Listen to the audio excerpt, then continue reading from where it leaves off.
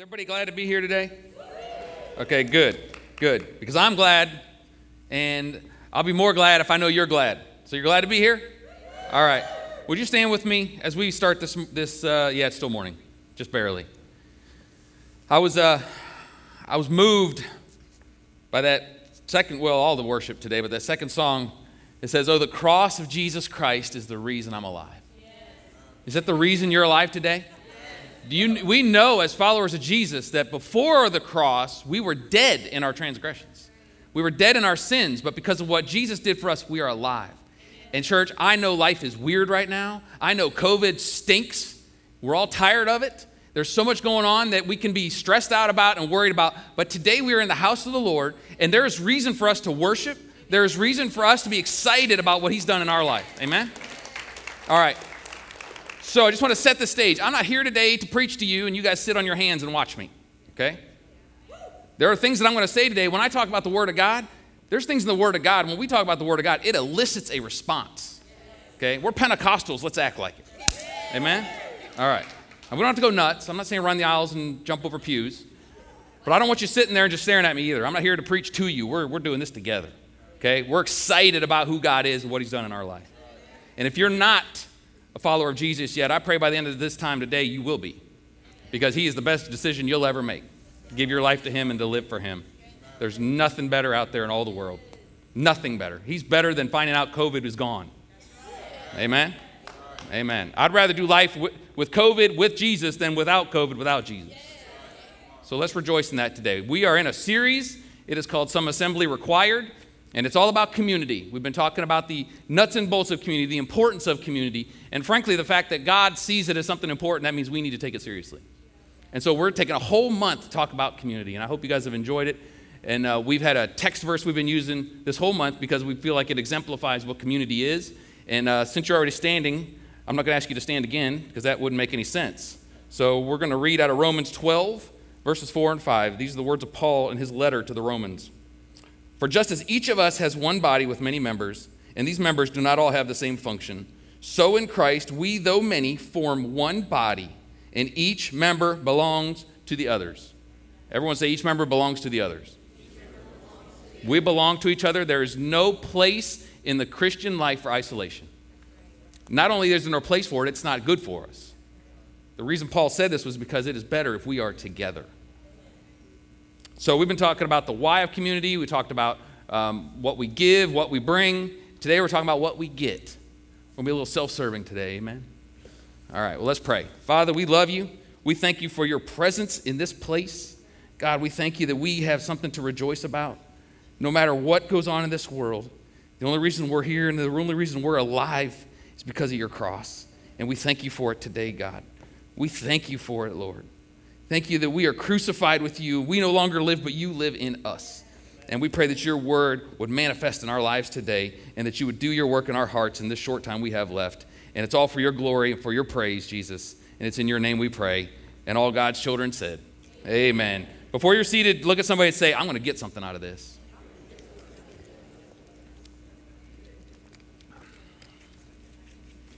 All right.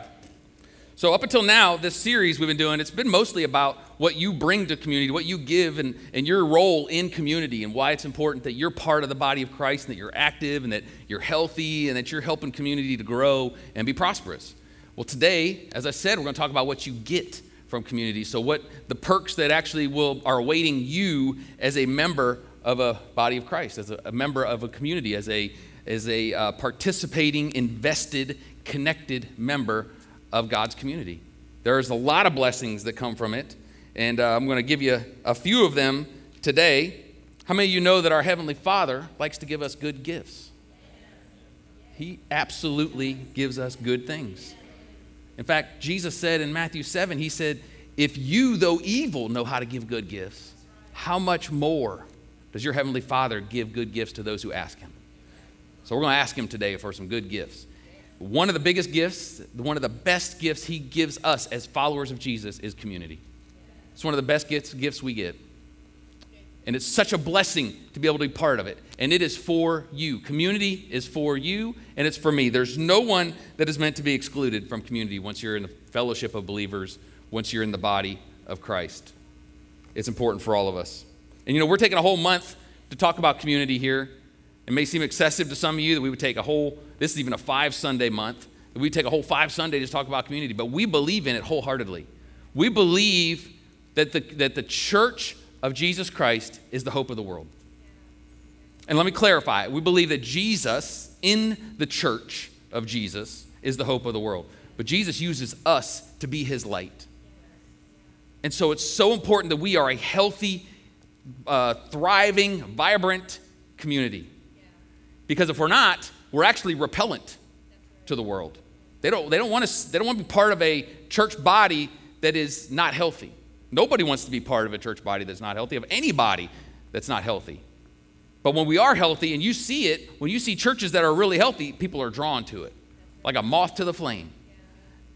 And that's what we're called to be. And not only that, as Christians in the body, the community is made for us because it helps us, even in our own lives. We're not meant to do this life alone as a follower of Jesus.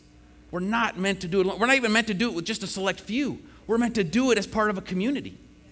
It's absolutely God's intention that we would be part of a community. The Bible tells us that we are sheep. And how many of you know the Bible is intentional about everything it says? It wasn't like Jesus just picked some random animal, happened to see a sheep there. He's like, hey, you guys are sheep. He knew what he was talking about. And sheep travel in flocks, in herds, right? In fact, if you see a sheep by himself or herself, chances are he's lost. Not only that, chances are he's also going to become a meal for a wolf or some other enemy. That'll actually preach. We're supposed to be part of a community. God has designed it that way. Because we even know if there is somebody here today, which I hope there is, people here that wouldn't even say Jesus is their Lord and Savior. We hope that you're here. You're welcome here.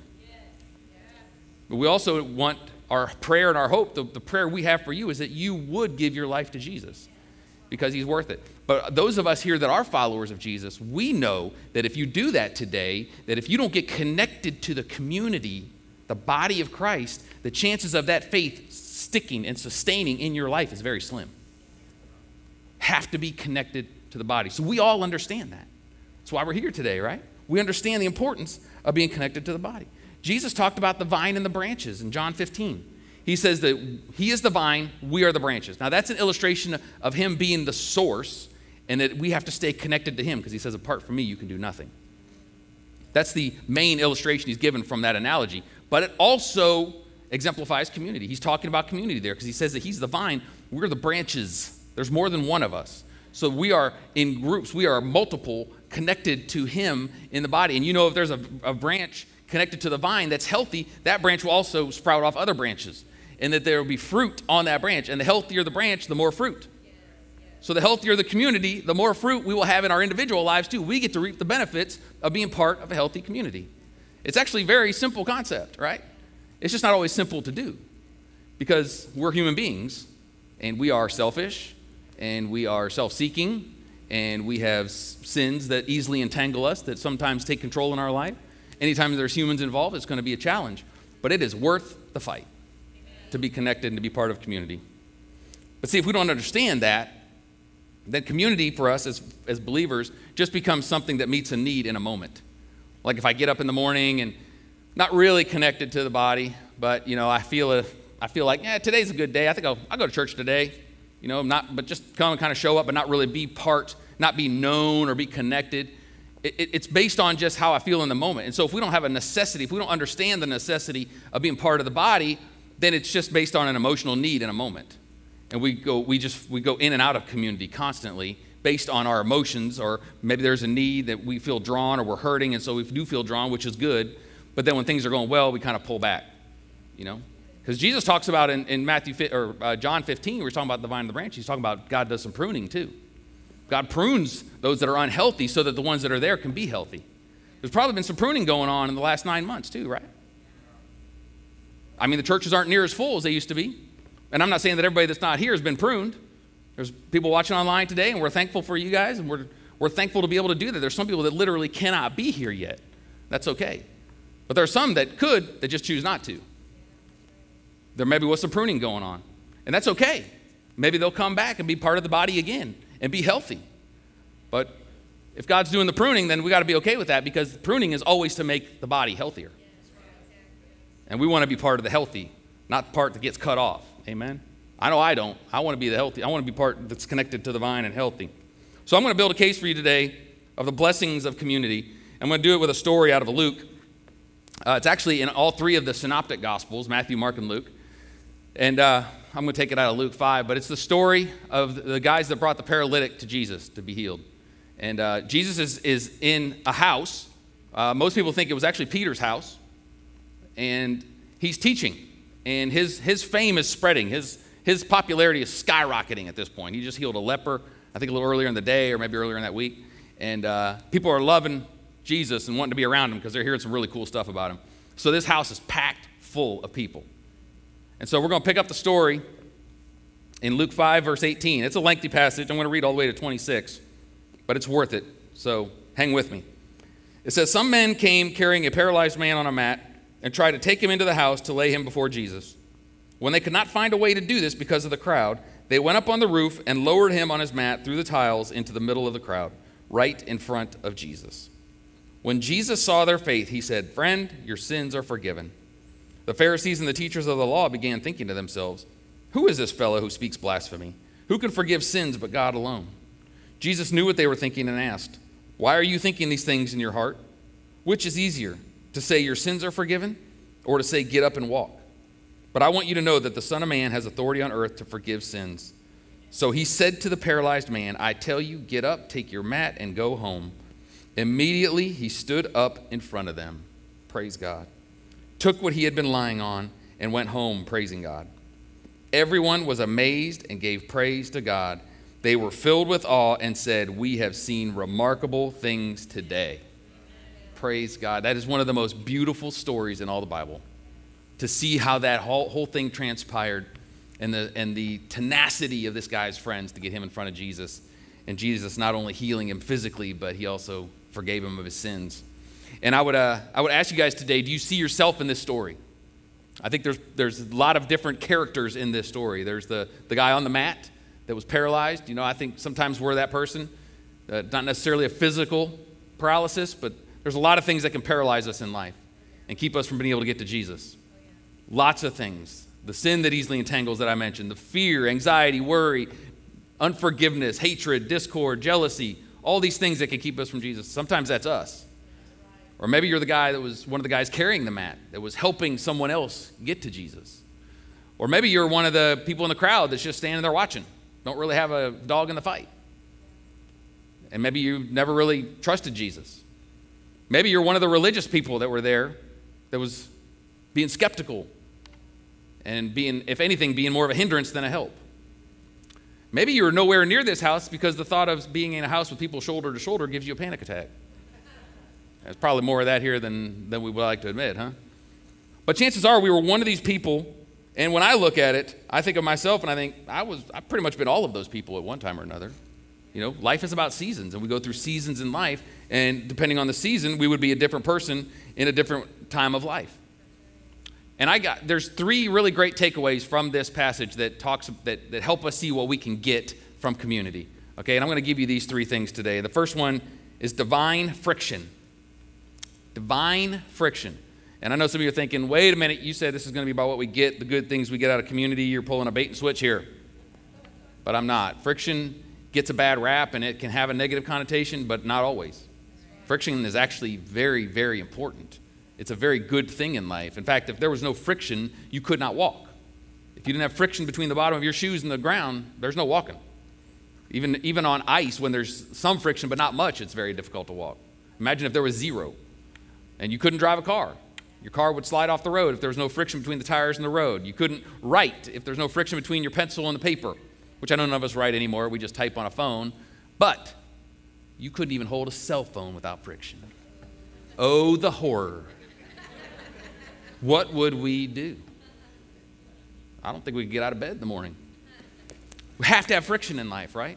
Has to be some friction. And James even tells us in his book of the Bible that the testing of our faith produces perseverance. The trials we go through in life, the friction we have in life, the resistance that we have in life produces things in our life, brings good things into our life. So friction is actually a good thing if our heart is in the right place. It's a good thing. And friction isn't always some strong tension of people really not getting along. I mean, marriage has tons of friction, and I get along very well with my wife. There's resistance all the time because we are selfish, because we want what we want when we want it. As we grow, we hopefully do a better job of not always living to please ourselves, but that is the innate, natural instinct that we have, is to take care of ourselves. So there's going to be friction, but it is needed. Because in Proverbs 27:17, which I've shared this verse in the last few weeks too, but it bears repeating. It says, as iron sharpens iron, so one person sharpens another. You have to have more iron than just one piece to make that iron sharp. You cannot do it any other way. And the Bible's telling us we are just like that. We have to have people. And the way to have that is to have community, is to be together with people. And I don't have to see it written down word for word in the Bible to know that there was friction between this man and his friends and the people in the house and the religious leaders. There was friction there.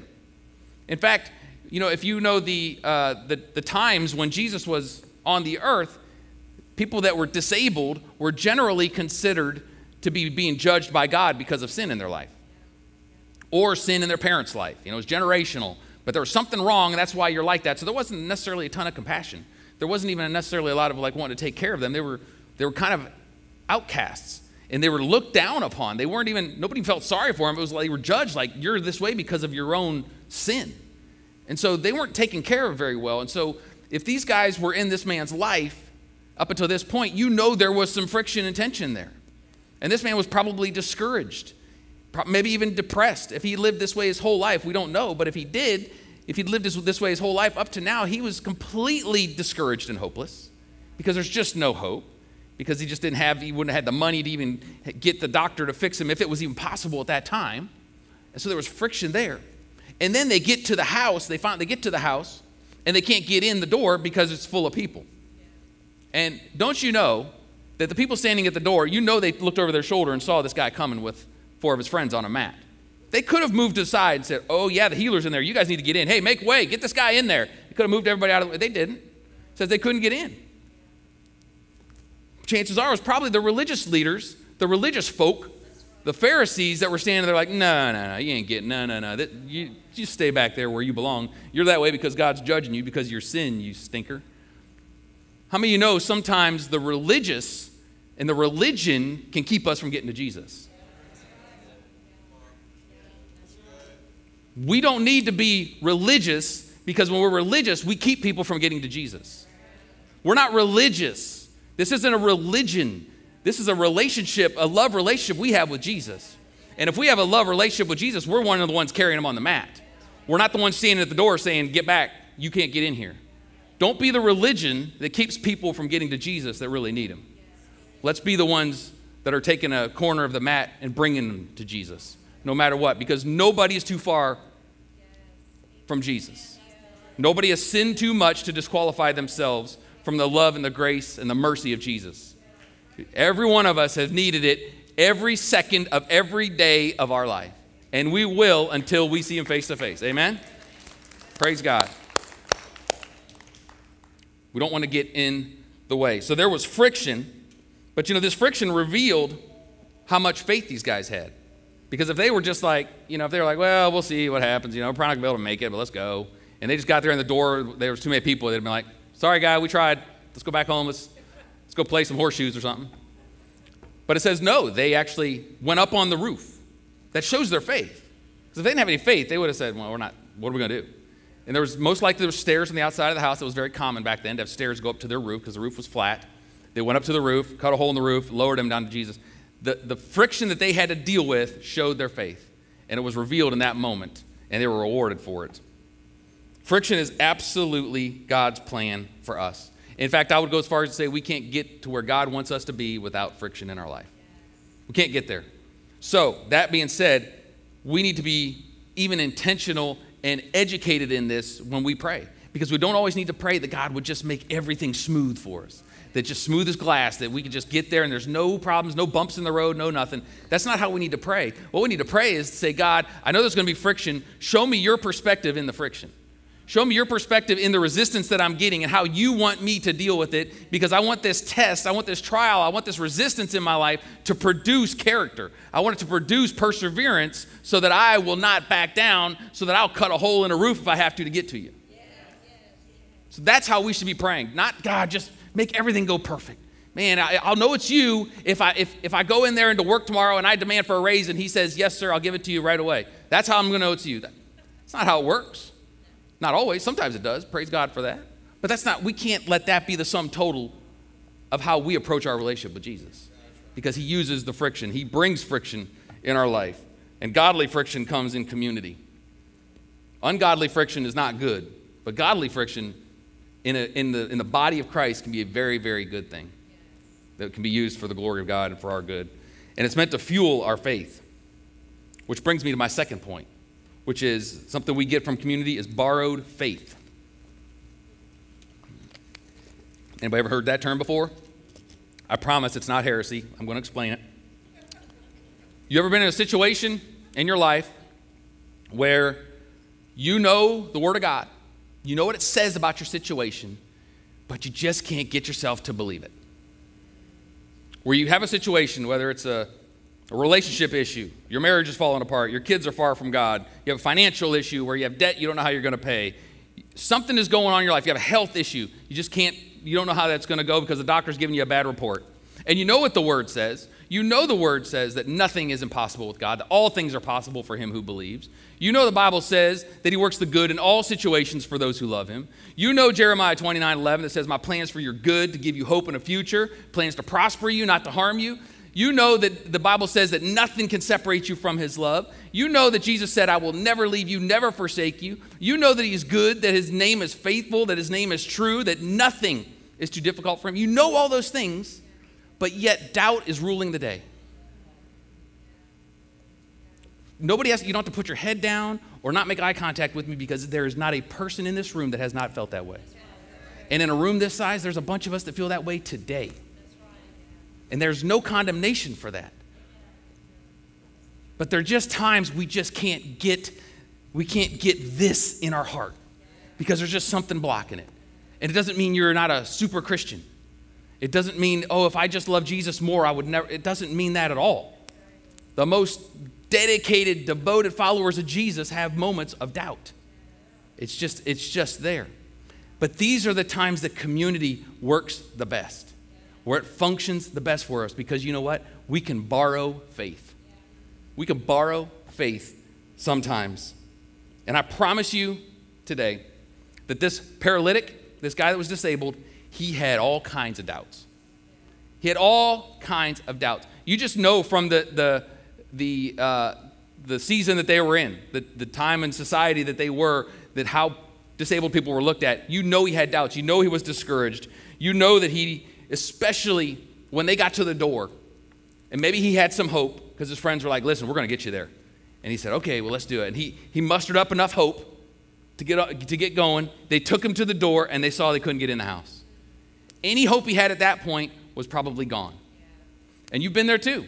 Maybe you're there right now, where you're in a season of where doubt is just always rearing its head in your life, like every day. And you wake up the next morning and you're like, okay, I got some hope for today. Jesus, I know today's going to be a better day than yesterday. I'm believing for it. I'm believing for it. And by the time breakfast is over, it's squashed. And doubt is right back there again, and it's just running the day. It's leading every emotion, everything you do that day, it has its way. And that's exactly what happened to this man on the cot or on the mat when they could not get in the door. But these friends were there to be his faith for him in a respect. These friends said, it's okay, man. We're going to get you in this house. They said, you don't have to have faith. We're going to have faith for you.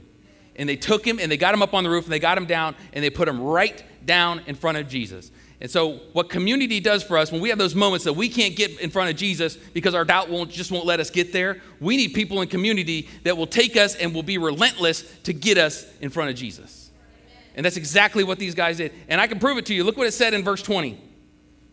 It says, when Jesus saw their faith, everyone say their faith, he said, friend, your sins are forgiven. Okay? So he forgave his sins first, and then you know from the passage that he eventually healed him physically as well. But he addressed them corporately. He said he saw their faith. So he saw all their faith, but then he just addressed the one friend. He said, friend, your sins are forgiven. And he's saying, because of the faith of all you guys, Jesus saw their faith. He said, sins are forgiven. That man borrowed their faith for that moment. Now listen, let me be very clear here, because I don't want to be in heresy. We don't borrow faith to get to heaven, okay? There's no such thing as riding someone's coattails of faith to get into heaven. We have to have our own faith. This is situational. This is for a moment as a follower of Jesus when you're just struggling and you're just in doubt and you just can't muster it up and you need someone else to encourage you. But you know what happens when we're transparent, because none of this happens if you're not transparent. This guy couldn't hide his physical disability, but we can hide our emotional ones all the time.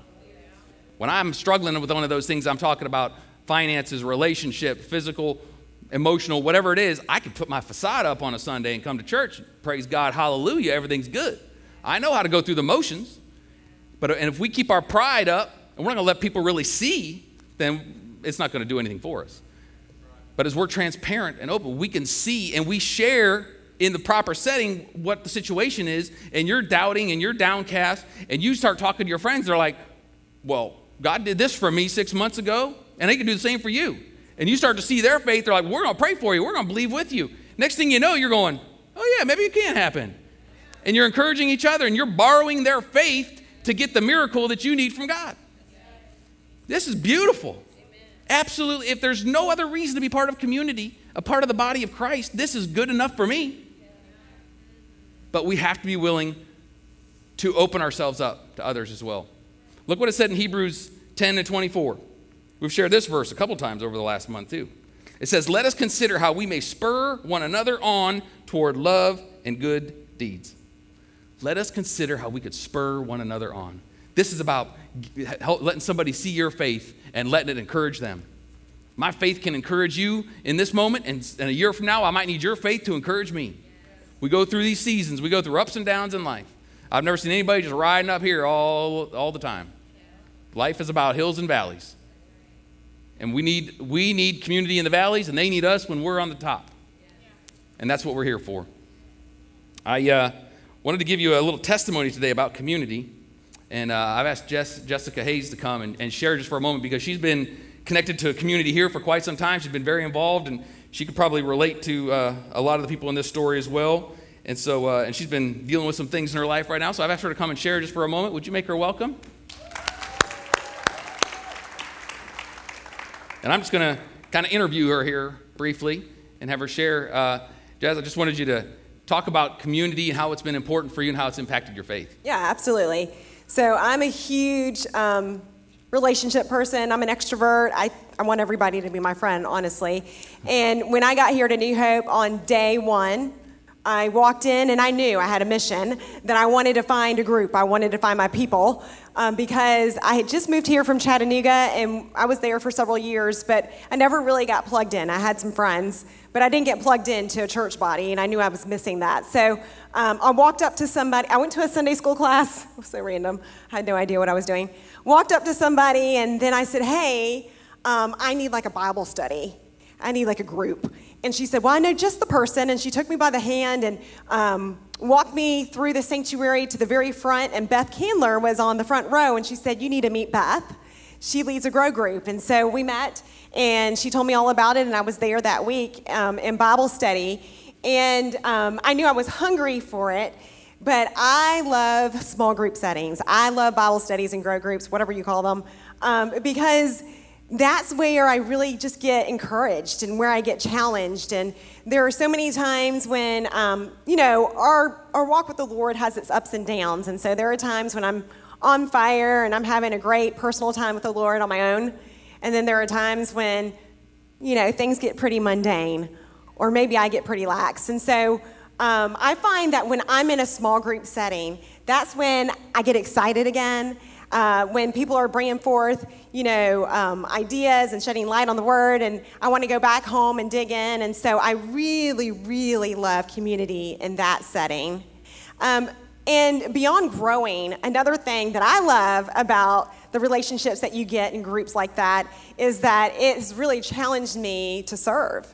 So for 5 years, my husband John and I served with the Bridge Ministry with the kids, and we did that together. How much easier is it to serve when there's already an organization, already some kind of foundation, right? For reaching out to the homeless instead of just me going by myself and trying to find a homeless person. And then even if it wasn't that organized, my group of friends, we're all about outreach. And so we would get these harebrained ideas like, let's canvass this neighborhood and see how many people we can invite to New Hope. Let's find this one community and let's knock on doors and see if these kids want us to buy them some shoes for back to school. Let's hand out quarters at the laundromat. Let's give gifts to women who are working on Christmas Eve. And then sometimes it was even just like a couple friends. I'm like, hey, let's go to the grocery store and give out gift cards. So I find that there's this holy boldness and this enthusiasm and energy that I get when I'm doing things in community, because every now and then I do things on my own. Like sometimes I pat myself on the back and I'm like, yay, me. I said something nice. I shared about the gospel, or I did something kind for somebody on my own. But I feel like, that is so much more multiplied when I'm doing it in community. Mm-hmm. So that's what I love about it. That's great. So I know you had an interesting Halloween, had a little incident that happened, and just like you to maybe share about that and just how community helped you practically through that. Yeah, so I have a 4-year-old, energetic, wild boy, and he's all over the place all the time. And so he climbed up on my kitchen counter the night before Halloween to get something in the cabinet, and he pushed over this huge package that had come in the mail. It slid onto our stove, and it was such a big package that it turned the knob to high. And then he ran upstairs where I just got out of the shower, and unbeknownst to us, it was simmering on the stovetop, and we didn't really know anything had happened until the smoke alarm went off, and it was loud, and we start running, and when I get downstairs to my kitchen, there's flames. So I was shook up. I mean, we ran outside. We called for help. We really ran outside barefoot. We had nothing with us in our hands, and I lost my kitchen. Thank God the flames really were contained to the kitchen, and that's what it looked like right after. But that whole kitchen, even the sheetrock, everything's gutted. The soot and the smoke damage is unreal. I really had no concept of what it meant when people said there was smoke damage in the house. But there's this layer of soot that just covered everything, upstairs and downstairs, anything that was not like put away. And it covered it so bad. I mean, that soot is really acidic. It eats away at your computers. It eats away at your technology. When you try to wipe it, it smears. So it's really not something that you can clean very easily. And so I just found myself on the night before Halloween, and this was the night that New Hope was doing its trick-or-treat event at church. It just happened. And we kind of get ourselves together, the fire's put out, and I decide, well, I should take Blue. I mean, we've been talking all week about going to church, so I should take Blue to New Hope. And so I get on campus, and I think I'm good, and as soon as I get out of the car, I knew that as soon as someone said, hey, how are you, I was going to lose it. And I walk up to the registration tent, and Carmen Davis greets me, and I just boo-hoo. I'm like, ah, and she's like, what's wrong? So she's hugging me, and she was wonderful because I forgot that about a decade ago, they had gone through a house fire and they lost everything. And so I'm here and I can't get it together. And I'm so grateful for community because at every step and every turn, I mean, she took Blue by the hand and took them around to the tables and they got candy. And I'm sitting on the sidewalk crying. And I have people praying for me. And then even insurance, we've got great insurance. And it could take care of us. John said, I'll go get us a hotel. And a friend, Tanya Pope, said, well, you can stay with us if you want. And I just thought, right now, I just want comfort. I know I can go to a hotel room. So for 2 nights, we're at Tanya's house. And, you know, a house gives you something a hotel room doesn't. There's food and there's, you know, blankets and all the things that you trust. And then we were able to do some laundry. And then she cooked us dinner before we left and went into the hotel room. And then it was all the little things. So many of you have been amazing. I've had so many people say, how can I help? And sometimes I'm like, I think we're good. And then sometimes I'm very specific in my ask because I'm like, I know people don't know what to do. And so just the little things. I mean, we asked some friends over here, like, can we have some luggage, so we can pack up a little bit here. And they took Blue the next night and had him for a few hours while he trick-or-treated. And then I've had other people drop off paper towels and hand wipes, and somebody else brought us a meal. And then, we have to go to school on Monday, and I realize I need a lunchbox, I need a sleeping bag so, like, the little one can take nap. And so I'm thinking, like, who's from New Hope, who lives closest to my school? And I call another friend, and she gives me hot coffee and some lunch boxes, and then she gives me some toys so that Blue has something to play with when we come home to this hotel for hours and hours. And so it didn't stop. I mean, it's really overwhelming and beautiful. And some of the things, it's so funny because some of the things, they're just so little, but they mean so much to me. The church had said, well, anything you need, let us know. And I think like the next day I was like, I know y'all are busy, but I'm gonna need something. And so they're like, anything you need. So we end up at Cracker Barrel with Joy and Jessica Siegler and Tanya, and I was like, we have to pick out cabinets and flooring and paint colors, because that's important, and I'm stressing out. So just everybody was so amazingly helpful. And again, like I said, insurance took care of our needs. Like, we really want for nothing. But my community has really cared for our heart. I mean, it's really given us the comfort and the care that insurance can't give you. Many of you know Tess Thompson, and she was one of those. What can I do to help? And by then, we've moved into a rental house, and I'm like, I don't need anything. But now this is where I just tell people what I want. That's what community's for, right? So I was like, I need some Filipino egg rolls, like some lumpia and some noodles, and like, I'm gonna need that. So we did that the other week. And so I'm just so incredibly thankful this Thanksgiving for, I think, the relationships that I have right here. Yeah, that's really beautiful. So, yeah, praise God. So one final question. So what would you say to the skeptic that is hard for them to really connect and be engaged and given to community because of maybe past hurts or maybe just a general distrust of people? Okay, so I am that skeptic too, all in the same breath. Like, I love people, but I also had walls. And it's one of the things that I've dealt with my whole life is just trusting God and trusting others. And I think it's a natural instinct, right? Like, when you're disappointed or let down or hurt, I would throw up these walls. I remember thinking, I'm never going to trust after a situation happened. And then something else happened. I was like, no more, it's just me. Like, this was 20 years ago, and independent woman, like, that was the thing, and rely on myself. And then yet in my quiet time, the Lord really was dealing with me because I knew I was having a hard time trusting him. And he told me, Jessica, until you can learn to trust some people, you're going to have a hard time trusting me.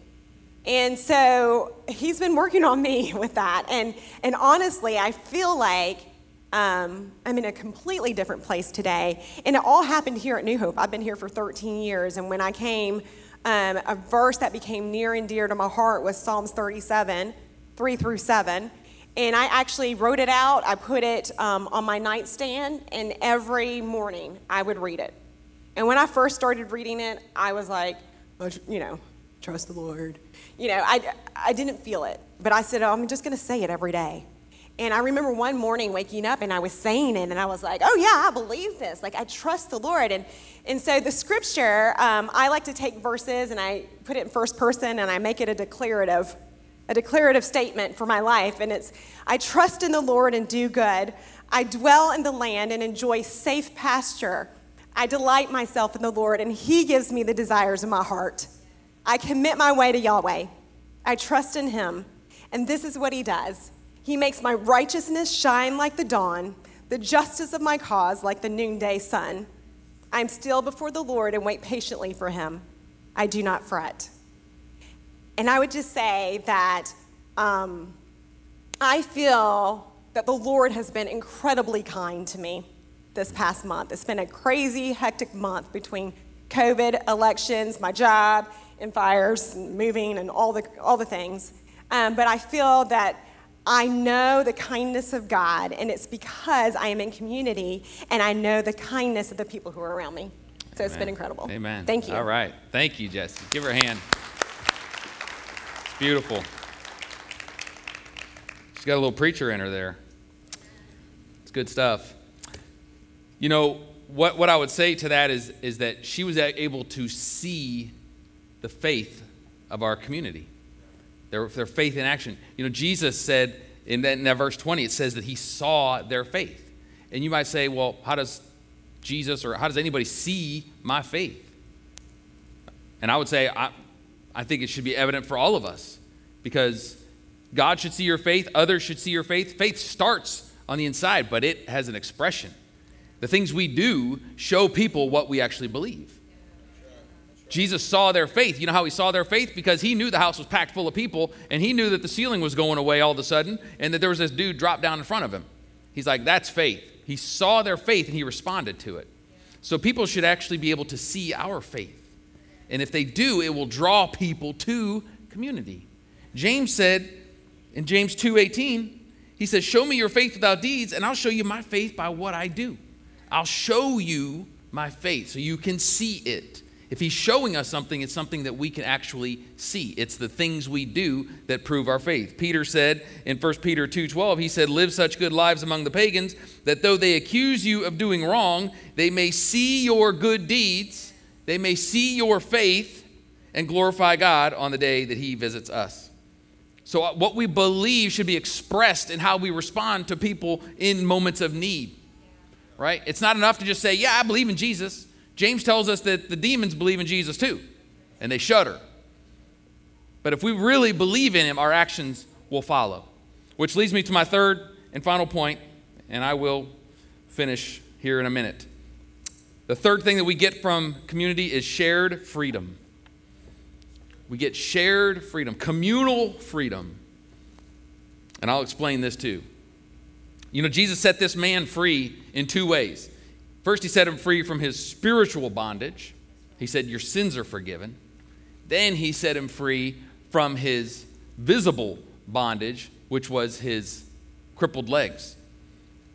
He was healed in two ways. And it's interesting that Jesus healed him spiritually first, isn't it? I think Jesus was specific in how he did that, and he was intentional in how he did that, because what good is it to heal somebody's legs if those legs are just going to take them to hell, right? You want to have your spiritual healing. It's much more important, even though it's not necessarily as visible. And in verse 26, it says that everyone was amazed and gave praise to God.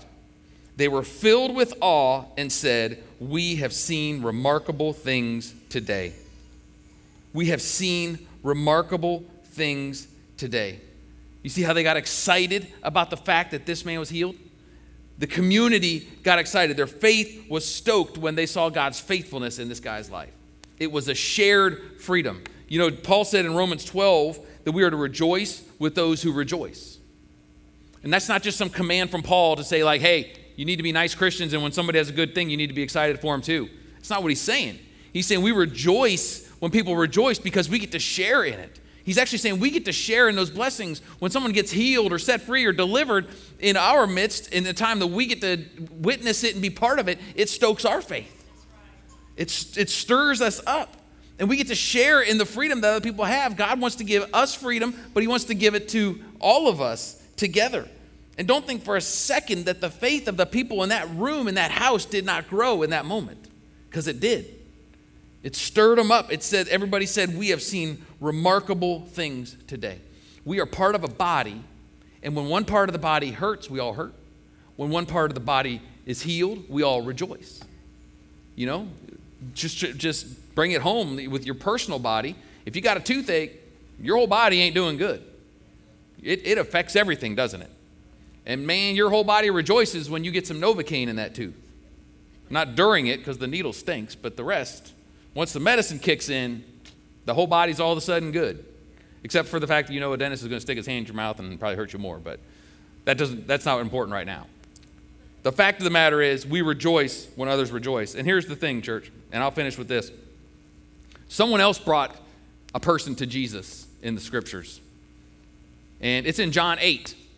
And this is where Jesus was actually sitting in the temple courts. He was teaching people. And here come the Pharisees, the religious folk, with a woman that was caught in adultery. And they brought her and they put her in front of Jesus too. But their intentions were a little different than the 4 guys that brought the paralytic and put him in front of Jesus. They were looking for healing for their friend. Pharisees were looking for judgment for this woman. They put her in front of Jesus and they said, Moses' law that he gave us says that this woman has to be stoned to death. And he said, now what do you say, Jesus? And they were looking for a way to accuse Jesus. They wanted to see how he responded. Most of you know this story. What does Jesus do? He stoops down, he starts writing in the dirt with his finger. We don't know what he wrote. Nobody knows. But he starts writing, and it says that the men still kept questioning him, like, hey, what are you going to do? So he stood up, and he stepped back, and he just said, okay, any of you without sin, you get to throw the first stone. And it says that he bent down again and started writing in the dirt. Whatever he was writing in the dirt, let those guys know that they could not throw a stone, because it says that they started walking away. From the oldest all the way to the youngest, until only Jesus and the woman were left standing there. And then in John 8, verse 10, it says what happened then. It says, Jesus straightened up and asked her, woman, where are they? Has no one condemned you? No one, sir, she said. Then neither do I condemn you, Jesus declared. Now go and leave your life of sin. This is so cool because Jesus set this woman free from 2 things as well. He set her free spiritually. He said, go, leave your life of sin. Might as well have said, I'm forgiving you of your sin. Now leave that life and go live for me. Same thing as what he said to the man on the mat. Your sins are forgiven. And he also set her free from a physical bondage. Just like he did the paralytic, he healed his legs. With her, he set her free from the religious people that wanted to kill her. So he did the same thing for this woman as he did for the man on the mat. Even though she was brought with a different intention. You know what this tells me? We just need to get in front of Jesus. Because Jesus isn't going to condemn us. He's not going to throw a stone at us. He's not going to put his finger in our face and tell us how horrible a Christian we are. There's nothing in our life that should keep us from getting in front of Jesus. There's nothing that should make us scared to come to Jesus. You know, the enemy wants you to be scared to come to him. He wants you to be beat down and think, you know what, you're too far gone. Jesus doesn't have anything for you. You know, but the enemy never brings us and puts us in front of Jesus like he did through those Pharisees there, because the enemy learned his lesson in John 8. If I bring somebody in front of Jesus, try to get him condemned, all I'm going to do is get him saved, and I sure don't want that. So he's learned his lesson. But our flesh, even other people, will cause us to not get in front of Jesus because we have our own idea of how he's going to respond. And what we see in this scripture, in both of these passages, what we see is that Jesus is full of grace. He is full of mercy, and he is full of miracle-working power in our lives. If he has to deliver you from a physical ailment or an emotional ailment or a relationship ailment or a financial ailment, he has miracles in the palm of his hand. And we just got to get in front of him. Sometimes we can do it on our own. Sometimes we need somebody to take us there. And sometimes you may need to be the person that takes somebody there to get that, what they need from Jesus. But man, community is where it's at, church. Community is where we are not meant to do this alone. These 2 stories would not have happened the way they did without community and without Jesus. So we need community and we need Jesus. Not in that order. We need it the other way around. Amen? Would you stand with me today as I close for us? I want to pray for us. I want to ask you today, does anything have you paralyzed today? Does anything have you disabled, unable to get to Jesus? Is there anxiety or fear or some sin in your life that you just feel like, I can't even take this to Jesus? I can tell you, no matter what it is, if we get in front of him, there's freedom. Your heavenly Father wants you to be free more than you want to be free. That's what he did. Galatians 5:1 tells us that it was for freedom that Christ set us free. The reason he set us free was just for freedom's sake, because it's that good. It's that good. No matter what we did, he loves us. And if you are somebody that's here today that's never given your heart to Jesus, please, I plead with you, do not leave this place today without giving him your heart. There's no great formula. You just have to know that he is the Son of God, that he died on the cross to forgive you of your sins, that he rose again after 3 days and he ascended and sits at the right hand of the Father. And that if you trust him for your forgiveness, if you give your life to him, he comes and dwells in you. And he writes your name in his little book. And when you die, you get to go be with him for eternity. It's the greatest decision you'll ever make. So don't leave today without doing it. I don't have anything to gain from you getting saved other than I'll just rejoice with you. You get to join the club, and it's a huge club, and it's growing. It's a beautiful club. And it's full of a bunch of people that are trying to figure it out. None of us are perfect and have it all together. Not a single one of us. But I want to pray for all of us today. If you, what you see, what you get from community is divine friction. You get shared faith, borrowed faith, and you get shared freedom. I want you to experience those things in community. If you've been resistant, you've been like Jess here that said, she would keep walls up, keep people at a distance because it was hard to trust. You're not just trusting people, you're actually trusting the Lord in people. I tell that, Joy and I talk about that all the time. Like, the reason I trust her so much is because I know she loves Jesus. We're humans, we're not perfect. But man, when I see somebody's relationship with Jesus, that lets me trust them more, because I know that if they venture out, God's going to convict them. So we can trust each other too. We have to. We can't live this life on our own. So let's pray. I just want to encourage you to respond. I think it's important that we respond. We can't come to the altar, but you can lift your hands, you can bow your head, you can close your eyes, you can kneel. Let's just receive this prayer. Open your heart to receive it. Father God, we thank you today. We thank you for your word, Lord. We thank you that when we get in front of you, that good things happen. Only good things. God, you are so good and so faithful. I thank you, Lord, that you don't judge us, but that because of what you did for us, your grace is sufficient. Your grace will never run out. Father, I pray you help us to receive that grace today, Lord. If there's anything that's keeping us from getting in front of you today, God, I pray that you would expose it for what it is, that it is a lie, because there is nothing in this world that can keep us from you except ourselves.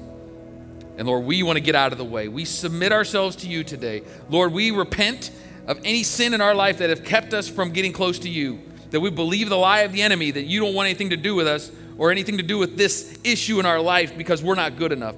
Lord, we come against that lie today in Jesus' name. And we thank you that there is nothing that can keep us from you, Lord. There's nothing that can separate us from you, and that you are always there and you are always bidding us to come near. That when we come near to you, you will come near to us. So God, we give ourselves to you today. Lord, I pray for everyone in here that's struggling to be given to community, that you would just reveal your truth to their heart. I pray, Father, that we would connect, Lord. This is not some ploy to grow our church or to grow our connect groups or to grow our serve teams. This is a ploy to grow the kingdom. And I pray that you would let us all play our part in growing your kingdom, Father God. Thank you for the beautiful responsibility of being your children and being your vessels, being your conduit that you can use to pour into, that we can pour into others. Father, we love you. I pray a hedge of thorns around each one of our hearts today, that when we leave today, that this would not go away, but that it would produce fruit in our lives for our good and for your glory. In Jesus' name.